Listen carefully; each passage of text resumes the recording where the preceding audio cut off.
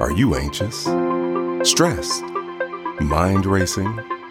Do you have trouble sleeping? Are you looking for healthy ways to cope? Join Speedway Jefferson, certified mindfulness practitioner and lawyer, and learn to apply mindfulness meditation to the challenges of everyday life. Harness the power of mindfulness meditation to live and work to your highest and best purpose, starting with just 5 minutes a day. I guess another key question, and it actually begs that question in my mind, is even though they're 5-minute meditations, ideally, most people think, oh, okay, I do my 5-minute meditation in the morning and I'm done. I often find myself coming back to a meditation throughout the day.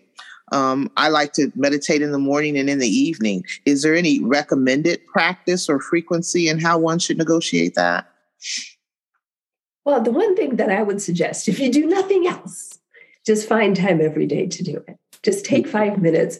I personally like to do it in the morning because I'm a morning person. I get up at 4 or 5 in the morning, and I think the only thing I do before my meditation is I go to the bathroom, I brush my teeth. I'm sitting in my robe. I sit in my space on the floor, and I start my 5-minute meditation. And the reason I like to do it in the morning is because that is the way that I center myself and get ready for the day. If I have difficult meetings, I'm a lawyer, so lawyers tend to be called upon when there are problems, right? So all day I'm solving my company's problems, and I'm sort of thinking through strategies. So what are we going to do now that we've got these COVID restrictions across the country, and what do we do with our workforce? And so it's a great time for me to just center myself and get ready for the day. When my meditation is like really on point, I do it twice a day. I come back and I do it at night. And at night, what I'm reflecting on is just how did my day go? And, and without judgment means I'm not beating myself up over the things that did or didn't go well. I'm just reflecting on who was I in my day? And, oh my gosh, Uncle Jeff. Hi, Uncle Jeff. Uncle Jeff is my uncle. He is my late mother's brother. He's coming in from the United Kingdom. It's so nice to see family.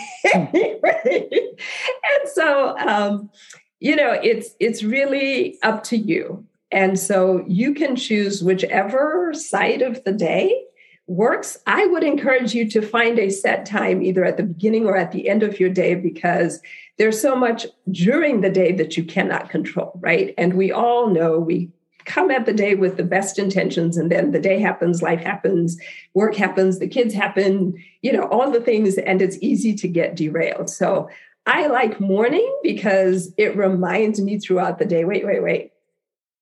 This thing went sideways, but my intention was to move through this day from a place of peace and calm. Wait. The pandemic just hit. We all fled to our homes, but in this moment, I am still okay. So it allows me to set those kinds of intentions that really just help me manage the ups and downs that come through the day with a sense of better equilibrium and equanimity. Absolutely. I think that's awesome. And I think that's a key takeaway. Mindfulness practice doesn't make your problems go away, but it helps you move through. It dictates how you move through and how you respond to those challenges that we all encounter on a day-to-day basis. Thank you so much for sharing that, Speedway. And it's a wonderful reminder for me, I think.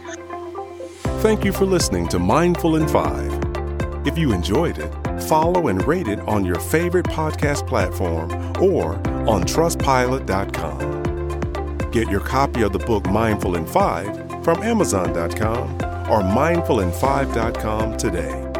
Visit mindfulin5.com to download sample chapters of the book, watch videos, connect with the Mindful in 5 community on social media, and more.